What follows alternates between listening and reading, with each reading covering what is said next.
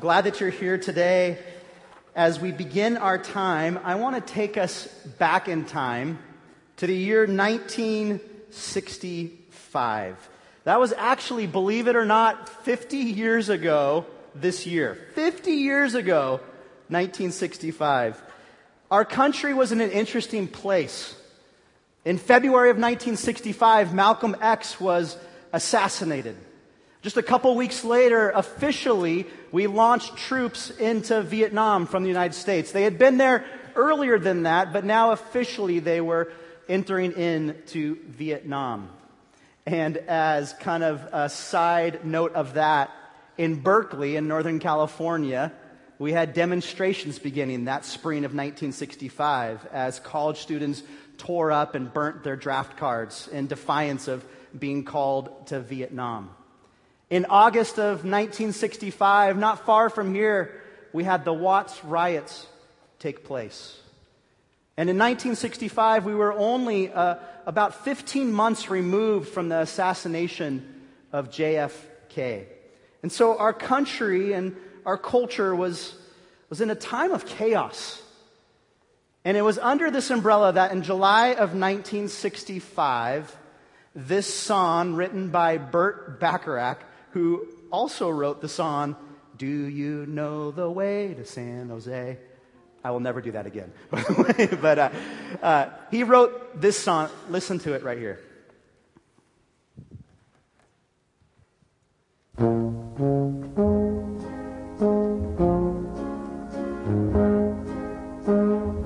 What the world needs now is love, sweet love. It's the only thing that there's just too little of. What the world needs now. Uncle Ralph, you remember that? Take you back a little bit. 1965, what the world needs now is love, sweet love. It's the only thing that there's just too little of. What the world needs now is love, sweet love. No, not just for some, but for everyone. And you can understand the chaos, the context of our time in 1965 with all of these chaotic things happening in our nation, that this song was embraced by our culture. Now, 50 years later in 2015, not much has changed in our culture, huh? Would you still agree that we live in chaotic, unknown times? Maybe different circumstances, but nonetheless unknown and chaotic times. And the world still needs love. But the question is, what exactly does the world need when it comes to love? What type of love? How do you define love, this love that our world needs? Well, I went to the experts to figure out what's the best definition of love. What do we need? And I went to 6-year-old Chrissy. And Chrissy said this: love is when you go out to eat and you give somebody most of your French fries without making them give you any of theirs. That is love for a 6-year-old right there. Noelle is age 7, and so she has about a year of life experience on Chrissy. And Noelle, in her maturity, describes and defines love as this: love is when you tell a guy you like his shirt and then he wears it every day. This explains many of us right here. I kept seeking out wisdom and figuring out how do you define love. And so I went to Leslie, who's a high school student, a little bit more mature, and this is how she defined love. I think the meaning of love is when someone else's happiness means a lot to you. You'll literally do anything to make them happy and keep them happy. But, and I appreciate this line, maybe my definition of love is wrong since I'm only a teenager. Like, I appreciate her humility in kind of laying that out there. Something that you've heard even this summer, hashtag love wins, is the ultimate definition of love is to not be judgmental. Is to not infringe on someone's perceived freedom or rights. As long as I don't judge you and you don't judge me, then that's the ultimate love that we can offer another person. But my question for us is, we sit here in August on a weekend where we need air conditioning. Oh Lord, we need air conditioning. Is this really get to the heart of what true love, real love is? Does offering your fries, does trying to make someone happy, does that really go down to the roots of what love is? Ironically, you can see here on the screen that the song that passed What the World Needs Now is Love on the Billboard 100 charts was this song by the Rolling Stones. I can't get no da da da da na na na na na na. Okay, now you have competing songs in your head right now. What the world needs now. Da da da da. Okay. Wow, rough crowd. You guys are waking up. Okay, here we go. Here's the irony of that song passing What the World Needs Now on the charts. Is that because we struggle to really define what real love is, our lives often are filled with frustration, anxiety, discouragement, apathy, and anger. Because we're chasing after all these definitions of love, but we just can't get to the core of what real love is. And so it makes sense that I can't get no satisfaction becomes the theme song for 1965, and it really is the theme song of our lives here today as well. The amazing thing, though, is that when you look in God's Word, it answers every societal question and need that is out there. And it's no different when it comes to defining and understanding what real love is. And so if you will, if you have your Bible or your smartphone or any type of device, open up to 1 John chapter 4. There's Bibles in the seat rack in front of you. Feel free to grab that if you'd like. That's the same version that I'll be reading up here. It's the New American Standard Bible. So turn to 1 John chapter 4. And what I'd like you to do is as I read it out loud and you follow along, I would like you just to raise your hand, just gently, like maybe you're at the auction at the OC Fair, just like this, whenever you hear the word love, whenever I read it out loud, whether you're following with me or just hearing it, just kind of raise your hand like that, okay? Just to kind of get a sense of when love is talked about in this passage. 1 John chapter 4, not the Gospel of John, but 1 John. It's back towards the end of the New Testament, near the book of Revelation. You have these 3 letters penned by the Apostle John. So 1 John 4, look at with me in verse 7. So again, as you hear the word love, just put your hand up like that. Beloved, let us love one another, for love is from God. And everyone who loves is born of God and knows God. The one who does not love does not know God, for God is love. By this, the love of God was manifested in us, that God has sent His only begotten Son into the world so that we might live through Him. And this is love, not that we loved God, but that He loved us and sent His Son to be the propitiation for our sins. Beloved, if God so loved us, we also ought to love one another. No one has seen God at any time. If we love one another, God abides in us, and His love is perfected in us. By this we know that we abide in Him and He in us, because He has given us His Spirit. We have seen and testified that the Father has sent the Son to be the Savior of the world.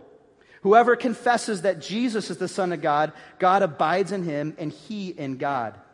We have come to know and have believed the love which God has for us. God is love, and the one who abides in love abides in God, and God abides in him. By this, love is perfected with us, so that we may have confidence in the day of judgment, because as He is, so also are we in this world. There is no fear in love, but perfect love casts out fear, because fear involves punishment, and the one who fears is not perfected in love. We love because He first loved us. If someone says, I love God, and hates his brother, he is a liar. For the one who does not love his brother, whom he can see, cannot love God, whom he has not seen. And this commandment we have from Him, that the one who loves God should love his brother also. Is your arm a little tired?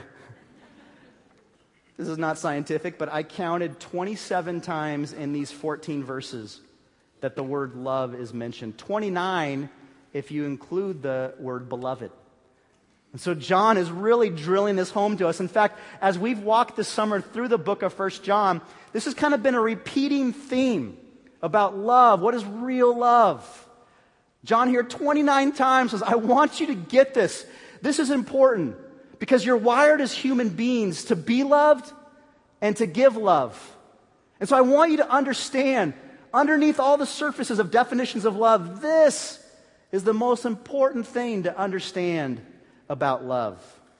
And what is that? What are we supposed to understand here about love?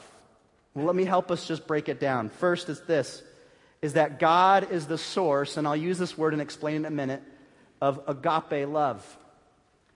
As we read this passage, we get the clear understanding that God is the source of agape love. Now, there are 4 Greek words. The Bible in this letter was penned in the ancient Koinonia Greek. And so there were 4 words that described love in this first century culture. The first was the word phileo. Phileo indicates a brotherly affection. If you've ever been to the city of Philadelphia, it's the city of brotherly love. The second Greek word for love is the word eros. And eros describes a romantic, even sexual love. The third word is the word storge. And it refers to, again, kind of like a family type love, like between a brother and sister, between relatives in a hierarchical family. It's this word storge. But John chooses not to use these 3 words when he describes love here in 1 John 4. Instead, John uses this 4th word, which is agape. It's a beautiful, beautiful word. Maybe you've heard it before, but just to refresh your memory, agape is defined as this. It's defined as unconditional, sacrificial, servant-hearted love. Agape love says, I love you even when it's not convenient, deserved, or even reciprocated. That is what agape love is about. And here's the amazing truth that we learn or we rediscover when we look at 1 John 4, is that God is the source of this agape love. In other words, He is the originator, inventor of this love. Verse 7 again, look at 1 John 4:7. It says, Beloved, John with his pastor, fatherly heart, says this, let us love one another, for love is from God. In the original language, this word from God connotated the idea of a spring of fresh water. And so John's saying is that agape love, this unconditional, sacrificial, servant-hearted love, it springs out of the triune Godhead, the Father, the Son, and the Holy Spirit. It's who He is. It flows out of God into a dry and parched land. If you ever get the opportunity to go to Israel, near the Dead Sea, you have this incredible mountain called Masada. And there's 2 ways you can get up Masada. You can kind of hike it through these switchbacks, or you can take the tram up. But either way, once you get up to the top of Masada, you can see 360 degrees around. It's awesome. When you look to the south, you see desert. When you look to the west, you see desert. On top of Masada, when you look to the east, well, you see the Dead Sea kind of in the far-off distance, but then below that is desert. It's a dry and parched land. But when you look to the north, there's this oasis. There's green plants and green trees. And you see this spring that's called En-Gedi. En-Gedi is this beautiful place, and on top of Masada, you can see it clearly. Everything else is desert, but then there's this little oasis. You remember the cartoons when the cartoon figures would be in the desert and would be longing for water, and then they'd like wipe their eyes and they'd see this beautiful oasis. But here in the desert of Israel, it's actually true as the water springs forth in this place called En-Gedi. On a side note, we think that this is where David, as he fled from King Saul, was inspired by God to write many of the Psalms. What a great, inspiring place to do that, right? And it just helps me in this metaphor to think this is kind of like our lives and our world. Is that everywhere you look, there's just dry and parched land. Everywhere you turn, we feel the thirst that I need to be loved and I need to be able to give somebody love. And I'm just desperately just feeling exhausted and tired and weary. And then you have God. And as you draw near to God, the spring of agape love, you experience love like nothing else. I remember before I was a pastor, I was working near downtown Los Angeles, and I lived in Brea. And so it was anywhere from a 45-minute to a 2-hour drive to get into downtown and back. Anybody feel that pain? You live that? And I remember driving to work each day and feeling the stress of traffic and going into the office and feeling the stress of work, and the environment wasn't super healthy. There was a lot of politics going on, and felt like people were backbiting and talking about each other, and it wasn't a safe place. And I remember at the end of the day just feeling thirsty for God. Like, God, I'm just weary, I'm tired, I'm discouraged, I need you. And I would get in my little Acura Integra, which was red, but it had been oxidized, so it looked pink. It's a great look for a guy in his 20s. And I'd get in my Acura Integra, and I would begin the 45-minute to 2-hour drive back to Brea. And I would just pop in worship music. At that time, there was this band called Delirious. I don't even remember that band, but I remember listening to Delirious and just going, oh, God, I need to be surrounded by this right now. I am thirsty for you. I am dying at work, and I need you to fill me up. That's the picture I have here of when it says, and love comes from God. He's the spring that agape love flows through. And then verse 7 continues, and it says, and everyone who loves is born of God and knows God. This is a test of faith. Throughout the book of 1 John, John gives us these little points of testing. Hey, this is how you know you really are a follower of Jesus. And then verse 8, the one who does not love does not know God, for God is love. Take that in for a minute. God is love.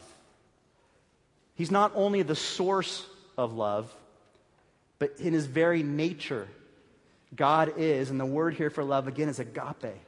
God is agape love. John tells us in the Gospel of John that God is spirit. And then earlier in 1 John, John describes that God is light. And here in 1 John 4, he's saying God is love. Now, often we can get confused and we can reverse this sentence. We can say love is God. And we make our lives about pursuing either loving someone here or being loved by someone as the ultimate worship, as the ultimate God. But that proves to be discouraging, and we have no satisfaction in that. But love is not God, but God is love. God defines love. Love is not defined by God. And how does God define love? Well, he demonstrates it. Look at verse 9. It says here in verse 9, by this the love of God was manifested in us, that God has sent his only begotten Son into the world that we might live through him. This word manifested means revealed, made known, demonstrated. You see, God is love. His love has always existed in the triune Godhead, Father, Son, Holy Spirit, before creation. At creation, we see God's love manifested in how he creates and what he creates. In the Old Testament, we see God's love demonstrated to us through his covenants with people. And now, in the new covenant, in the new age, we see the full extent of the love of God as seen through his sending the only begotten Son, his Son Jesus, into our world. And listen to how deep this love is. Verse 10. And this is love, not that we loved God, but that he loved us and sent his Son to be a propitiation for our sins. Not that we loved God. There was nothing in us that was deserving of the love of God. We are incapable of loving God because of our sin nature and our sin actions. And yet, despite our sin, God took the first steps. God took steps towards us. Not that we love, but He loved us. And He sent His Son to be a propitiation for our sins. What's this word mean, propitiation? It's a fancy word. Most likely you haven't used it this week in your normal vocabulary, right? What does it mean? Well, this is a helpful explanation to me. It means to satisfy or appease wrath or anger, to make peace with through a gift or a sacrifice. So I want you to picture a tribal culture, and they're experiencing a drought in their land. And so they gather together and they begin discussing, well, what's causing this drought? Well, it must be the unknown gods who we must have done something to offend them. Now, Romans 1 says that through general revelation, through as we look at creation, we can understand that there is a God. And so even in a tribal culture that's never heard the good news of Jesus, they can understand that they have some missed mark against God just by looking at nature. And so a tribal culture feeling that, but then manifesting it in a way that's not how God laid it out, saying, well, we must do something to appease the gods. So let's hike up to the volcano and let's throw a cow or some type of sweets that the god likes, or let's throw you into the volcano and appease the gods. And maybe if we do that, this fickle, angry God will be happy with us, and then we'll bring rain into our land. Now, this is not at all what biblical propitiation is. Propitiation. It's completely different than that, and I want us to get that this morning. You see, God requires propitiation not because He's angry or fickle, but because He is holy and just. And because of His holiness and just, He can't be near sin, and He needs to be consistent with sin. And Romans chapter 1 talks about that. It says, His wrath is revealed from heaven against all ungodliness and unrighteousness. And so God has a righteous grievance towards sin. But then look what He does. God Himself sets up the rules of propitiation. It's not up to us to kind of figure out, like, does He like Oreos? Okay, here we go. No, God Himself in the Old Testament says, I will accept an animal sacrifice. The blood of an animal spilled will atone, cover the sins of the nation. Now, there was nothing special about the blood. It wasn't like God had to do that. Like, oh, wow, that's a lamb's blood. Like, I have to forgive your sins. Like, no, but God in His love and mercy and grace said, I choose to accept that. Your sins are forgiven. And how they set up this Old Testament worship was they'd be forgiven for that year.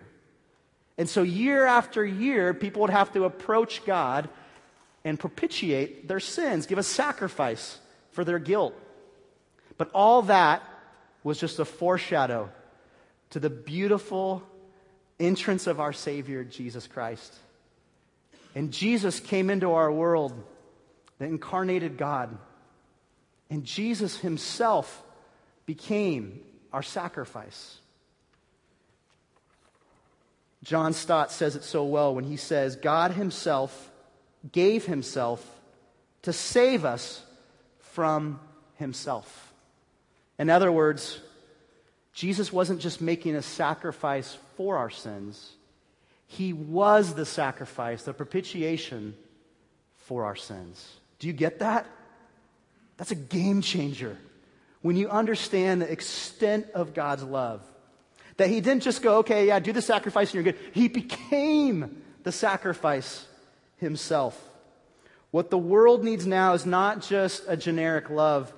What the world and you and I need is this type of agape love.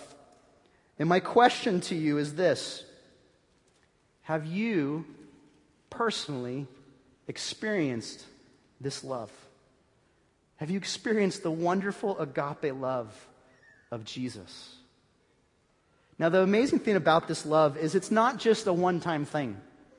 It's not just you go to Harvest Crusade and, wow, I really like Greg Laurie, what he said, that makes a lot of sense. I'm going to go forward. I'm going to give my life to Jesus and experience his love on the field of Angel Stadium. This is awesome. And then I go home and, okay, I got God's love over here, but now I just got to live got to live for God and do a bunch of things for God. And so I'm just going to keep working, and maybe I'll start a ministry and I'll start serving. And, oh yeah, God's love's over there, but no. God's agape love is something that we experience and get to embrace every single day.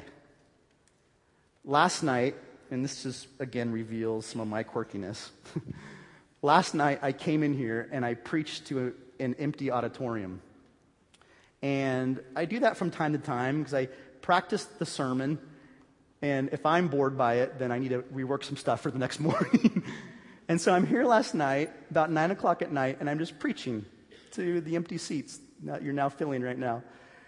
And about halfway through, it just kind of hit me like, wow, am I experiencing God's love right now?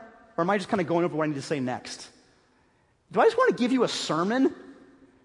Or do I want to share with you the love that I've experienced from God? It was this cool moment, like right here in this little spot right here, where I just experienced God just saying, I love you. I love you. Not because you're going to preach tomorrow. Like, oh, good job, boy, you can do that. Okay. But no, because I sent my son to die on your behalf. It was this incredible moment I had at 9 o'clock at night last night here. Have you embraced and experienced the love of God in your life? Not just in the past, but right now in your life. It's my challenge to you. And as we experience the agape love of God, here's the wonderful thing, is that then he calls us to be ambassadors of his love, to share his agape love with those that he places around us.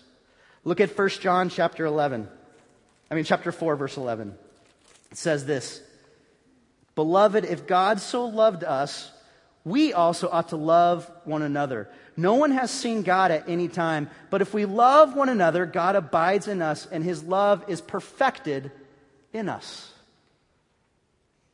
If you understand, our visible love for one another as Christ's ambassadors reveals the invisible love of God. Maybe you saw the email that I sent out earlier this week, but a few years ago, I was going to officiate a wedding up in Orange, and I was driving on Chapman, and then all of a sudden as I'm driving, I'm like, oh yeah, that's right. I was going to officiate, and I need to serve communion to the bride and groom, and I totally forgot grape juice. So I went to the place where all pastors buy communion grape juice, which is Ralph's grocery store. And I went to the one on Chapman and Yorba, which is no longer there. But I walked into the store. I only had a few minutes before the wedding needed to get going, so I needed to kind of hustle. And so I'm walking up and down the aisles looking for grape juice. And of course, I'm not going to ask anybody where it is. I just want to find it myself. And so I'm looking down the aisles. And as I pass aisle 7, I see a guy from our church, from Calvary. And he's like halfway down the grocery store aisle 7. And he's shopping for, I think it was laundry detergent. And as I glance back at him, he doesn't see me. But all of a sudden, I just had emotion fill me. Because I know this guy's backstory. You see, this guy's been married for over 50 plus years. He's retired now. He's been involved in tons of different places here at Calvary. He's living the good life. And then his wife was diagnosed with Alzheimer's, memory loss. And so he has become her full-time caregiver. He's had to limit his schedule, take a step away here from volunteering at Calvary, stop his hobbies, and his full concern is caring for his wife with memory loss. And here he is on a Saturday morning, Saturday afternoon, shopping for laundry detergent for him and his wife with memory loss. And I was filled with emotion because it hit me like, wow, I'm going to drive up Chapman Avenue. I'm going to go to this awesome venue place. I'm going to officiate this wedding for this couple that's head over heels in love for one another. They're going to say their vows to each other with such joy. There's going to be family and friends that are cheering them on. There's going to be a photographer that they paid way too much for that's taking every single angle photo that can capture this forever. There's wedding cake to be enjoyed. There's a honeymoon and vacation to look forward to. But you know where the vows are lived out? On aisle 7 of Ralph's 50 years from now, when a spouse has memory loss and there's no ability to reciprocate that love. It's simply agape love in action. That, you guys, helps demonstrate the ultimate agape love of Jesus. Because our world, frankly, is skeptical. When they hear about God loves you and has a wonderful plan for your life, they're like, okay, whatever, doesn't impact me. But when they see agape love in action, it compels our culture, your friends and family who are far from Jesus, to go, wow, they're really serious about this. And in the prayers, they don't just acknowledge you, but then they acknowledge the ultimate source of agape love, seen through Jesus Christ. Let me share another story with you. This is of Ian and Clarissa. This is taken of them when they were in college. They just look like a typical college couple at like a Red Robin type place. But here's their story, is that Ian was working 2 jobs in order to save up for a ring to buy for Larissa. And on his way to his second job one night, he was involved in a horrific car accident. And he was left in a coma. But miraculously, Ian survived that coma. And he was able to recover, but he had significant brain injuries. And the rest of his life, he would be disabled. Now, for Larissa, she was 23 years old when this accident happened. It would have been so easy for her to walk away. She's like, I didn't sign up to give someone meds for a life. I signed up to go to Club Med, if you know what I mean.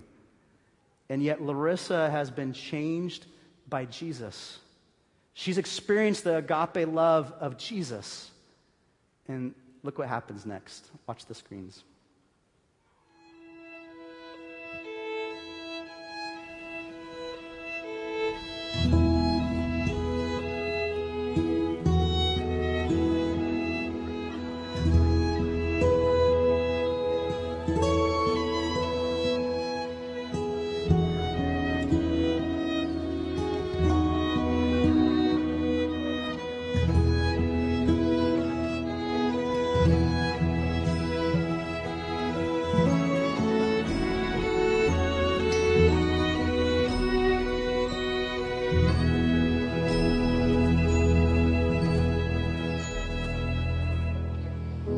Ian and Larissa asked me to read a couple of quotes from a man named John Piper, who's a well-known Bible teacher, and he talks about marriage and how this mystery refers to Christ and the church. And he says this: marriage is not mainly about prospering economically. It is mainly about displaying the covenant-keeping love between Christ and his church.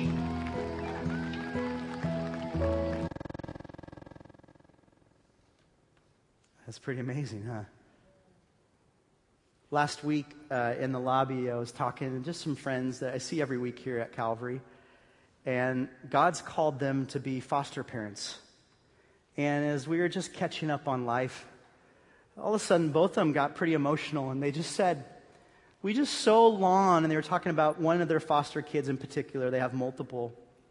We just so long for her to understand the love of God. She's had so many people in her life tell her that they love her only to abandon her. And we just want her to understand the deep, deep love that Jesus offers her. And they're just welling up with tears right here in the lobby last Sunday. And I'm just kind of sitting with them. All of a sudden, it just kind of hit me. Like, wow, I think she is seeing the love of God. As you've welcomed her into your home, and you're not living a perfect life, she gets to see it firsthand. But she gets to see you pursuing Jesus yourself and loving her by providing her a safe environment. That's agape love in action. And that's what we're called to be, these ambassadors of God's agape love. Now, you may not be called to be a caregiver. Maybe that's not your season right now. Maybe you're not called to follow through with vows to someone with a disability. Maybe you're not called to be a foster parent, although maybe you are. And yet, each of us is given by God opportunities to display his agape love to a world that's so desperately thirsty for it. If we believe that the spring of agape love is God himself, then we're called to be ambassadors of that and point people to it. Not taking credit for ourselves, but pointing towards the ultimate love, which is God is love. And then look at verse 13 here of 1 John chapter 4. It says, "By this we know that we abide in him, and he in us, because he has given us his Spirit. We have seen and testify that the Father has sent the Son to be the Savior of the world. Whoever confesses that Jesus, the Son of God, abides in him, and he in God. We have come to know and have believed the love which God has for us. God is love.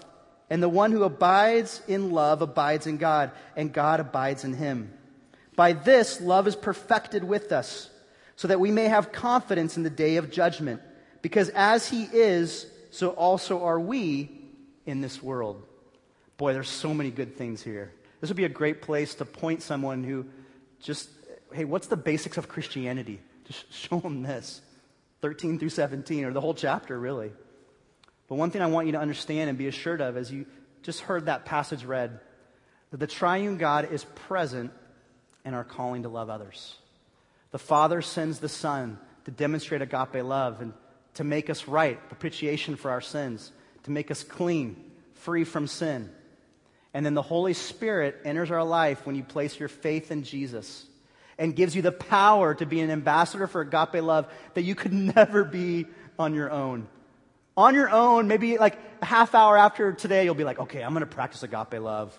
And then like you're in line at Rubio's, and you're like, that person cut in front of me, and look at that person over there.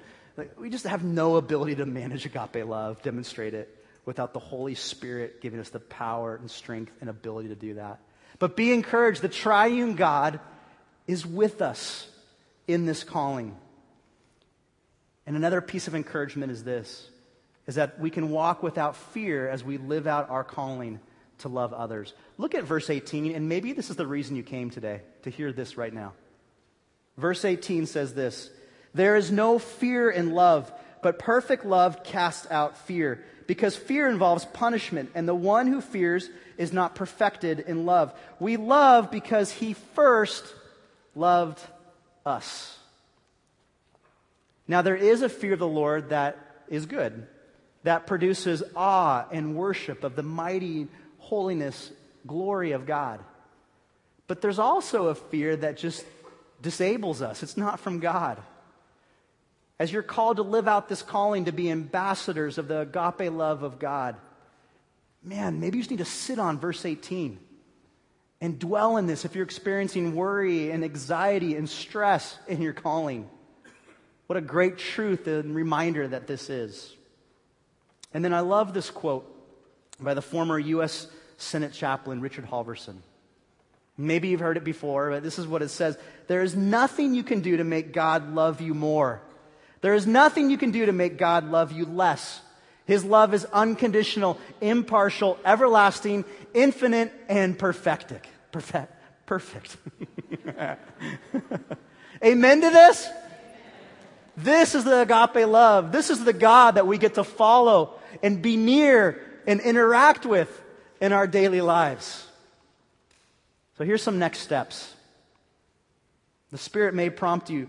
If you're not a believer in Jesus, today may be that day. You need to make that step to place your faith in Jesus Christ. There's a booklet in the seat chair in front of you. You can just pull that out. It says how to connect with God. And it just kind of leads you through some basic understandings of who Jesus is. And it even offers an opportunity for you to pray, a simple prayer of faith, and invite Christ into your life. Another step may be, you heard Tim talk about it, is baptism. Maybe a step for you is you've experienced the love of God, and now you want to be an ambassador of that God's love. You just step out into a public place like a beach and just say, I follow Jesus with my life. Challenge you to hear the Spirit calling if He's doing that for you. Another one could be that we have the Alpha course coming up in September. This is a great opportunity to invite people who are far from God or just need to feel the love of God. We offer this on Wednesday nights, and we're looking for people that would jump in to be table hosts and leaders. And we also need you just to invite people that you know that you have influence in. This could be a great way to be an ambassador of Christ. But here's the bottom line, is that the need is what the world needs now is love. The problem is I can't get no satisfaction. The answer is amazing love. How can it be that you, my King, would die for me? Let's pray. Heavenly Father, we thank you that you are the God of agape love. Thank you for receiving us unconditionally, sacrificially, servant-heartedly. God, we pray that we would experience your love on a daily basis. It wouldn't be something, okay, we got that, now move on. But God, your love would fill us day by day by day. And then out of that, God, we just pray a prayer of use us. Call us to be ambassadors of your agape love to whoever you put in front of us. We pray this in the name of Jesus. Amen.